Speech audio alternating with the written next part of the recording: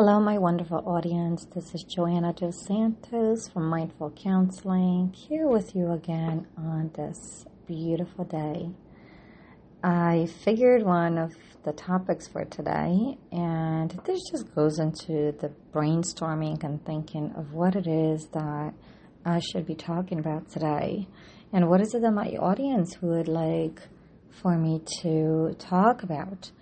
And so for some reason, the thought that came into my head was, what would you consider your safe space today? And what I mean by that is because, in fact, we are still almost cluttered into this one confined place, most of us at least. And what is this one place, whether it's in your house, maybe not, that you would consider that it is good and feels safe and comfortable, and it's a place of your own. It doesn't have to be a big place. It could be just a small place. It doesn't matter, but it's yours. And so I figured it would be good to talk about it today because as I sit in my office today, not at home, I'm in my actual office, because I realized that my daughter started school a few weeks ago, and it just would not be a good combination with her being doing school at home while I am seeing through Zoom or whatever the apps that I am using my clients. It would just be too loud, and I don't feel like that is professional of me to do. So my safe place would be my office. It allows me to be separate of my home. It allows me to be content and relaxed, sitting down and not necessarily needing to run in between sessions to take care of my daughter or maybe some of the needs, because I know she's also with someone that takes care of her and is able to do whatever it is that she needs to do. She's also 6 years old. I know I've mentioned it in my previous podcasts, but yes, that's what it is. So the part for me is recognizing, where is it that I feel good? Where is it that I feel safe? Now, of course, I do feel well and good in my house. However, I am thinking of COVID. I'm thinking of what's going on and being almost cluttered into this one place at home. What would one consider a safe place? Now, I'm also imagining my daughter, and her safe space is in her bedroom. That's where she has all her toys. That's where she runs to. And she loves it. And this is just something that I know she enjoys. And I am thinking of some of the other places that one might consider a safe place. And I'm thinking for kids, mostly kids, sometimes it's under your bed because it's quiet, under your bed or their bed, because it's quiet. It's nobody can find me there, and I can be alone for whatever time I am alone for. Hopefully not hours, but it's just a place that you can consider your own. I know, of course, for myself, I said my office. My office brings me sense of clarity. I am able to sit here while I take care of my clients and their needs, while at the same time taking care of my own needs. Ability to relax, ability to breathe at my own pace and just focus on myself. Other individuals, that could be the actual bed.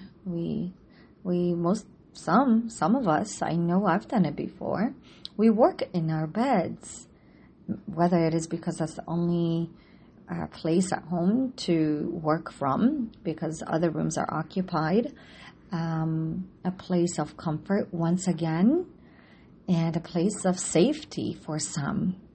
So then there's the attic. I'm thinking of the attic. How many times do we run away, whether it's the basement or the attic, to feel separate, to feel alone, to maybe feel safe? And once again, this is primarily for us today to just be mindful of ourselves as to what it is that we consider a safe space today for us, whether it is during COVID, whether it is during situations where we cannot separate from our families or loved ones or friends. Where is it that one goes to almost separate and run away. And I'm actually, as I'm saying this, I'm thinking of a bathroom. How many times do we find excuses for whatever it is to separate and go to the restroom, to bathrooms, not to necessarily do whatever we need to do, but to separate. So we find the bathroom as almost like the excuse to separate, to be with ourselves. That is our place, that is our time, and we can take as long as we want. And of course, that is if nobody else needs to actually use the bathroom. So this is just me reaching out to all of you to be mindful, to be curious in your most anxious moments. Where is it that you find comfort? And where is it that you can find yourself relaxed and well? Maybe a place somewhere outside. If you can do so, great. Maybe for some of us, it's the kitchen. I mean, sounds coming from a female. I love my kitchen and I sit there probably most of the time, but I enjoy it. It brings me comfort. Not because it has food and it has everything there, because that's of course part of it too for I think most of us, but because I enjoy it. I enjoy everything that's there and it is mine to almost take control of. So that's also another place for me that brings me comfort.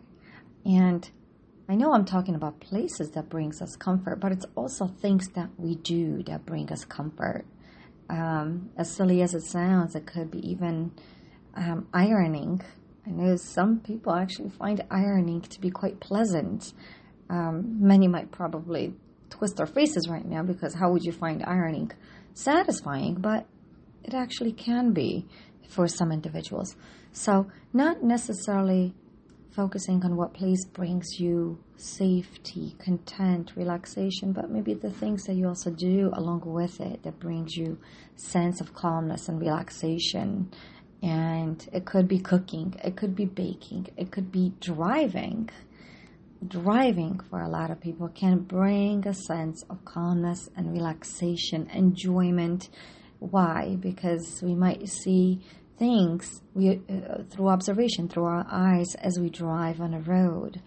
And that can be quite satisfying. So once again, I just wanted to take this time, this podcast, the short podcast that I am giving you all today, to really focus on checking in with yourself as to what brings you comfort.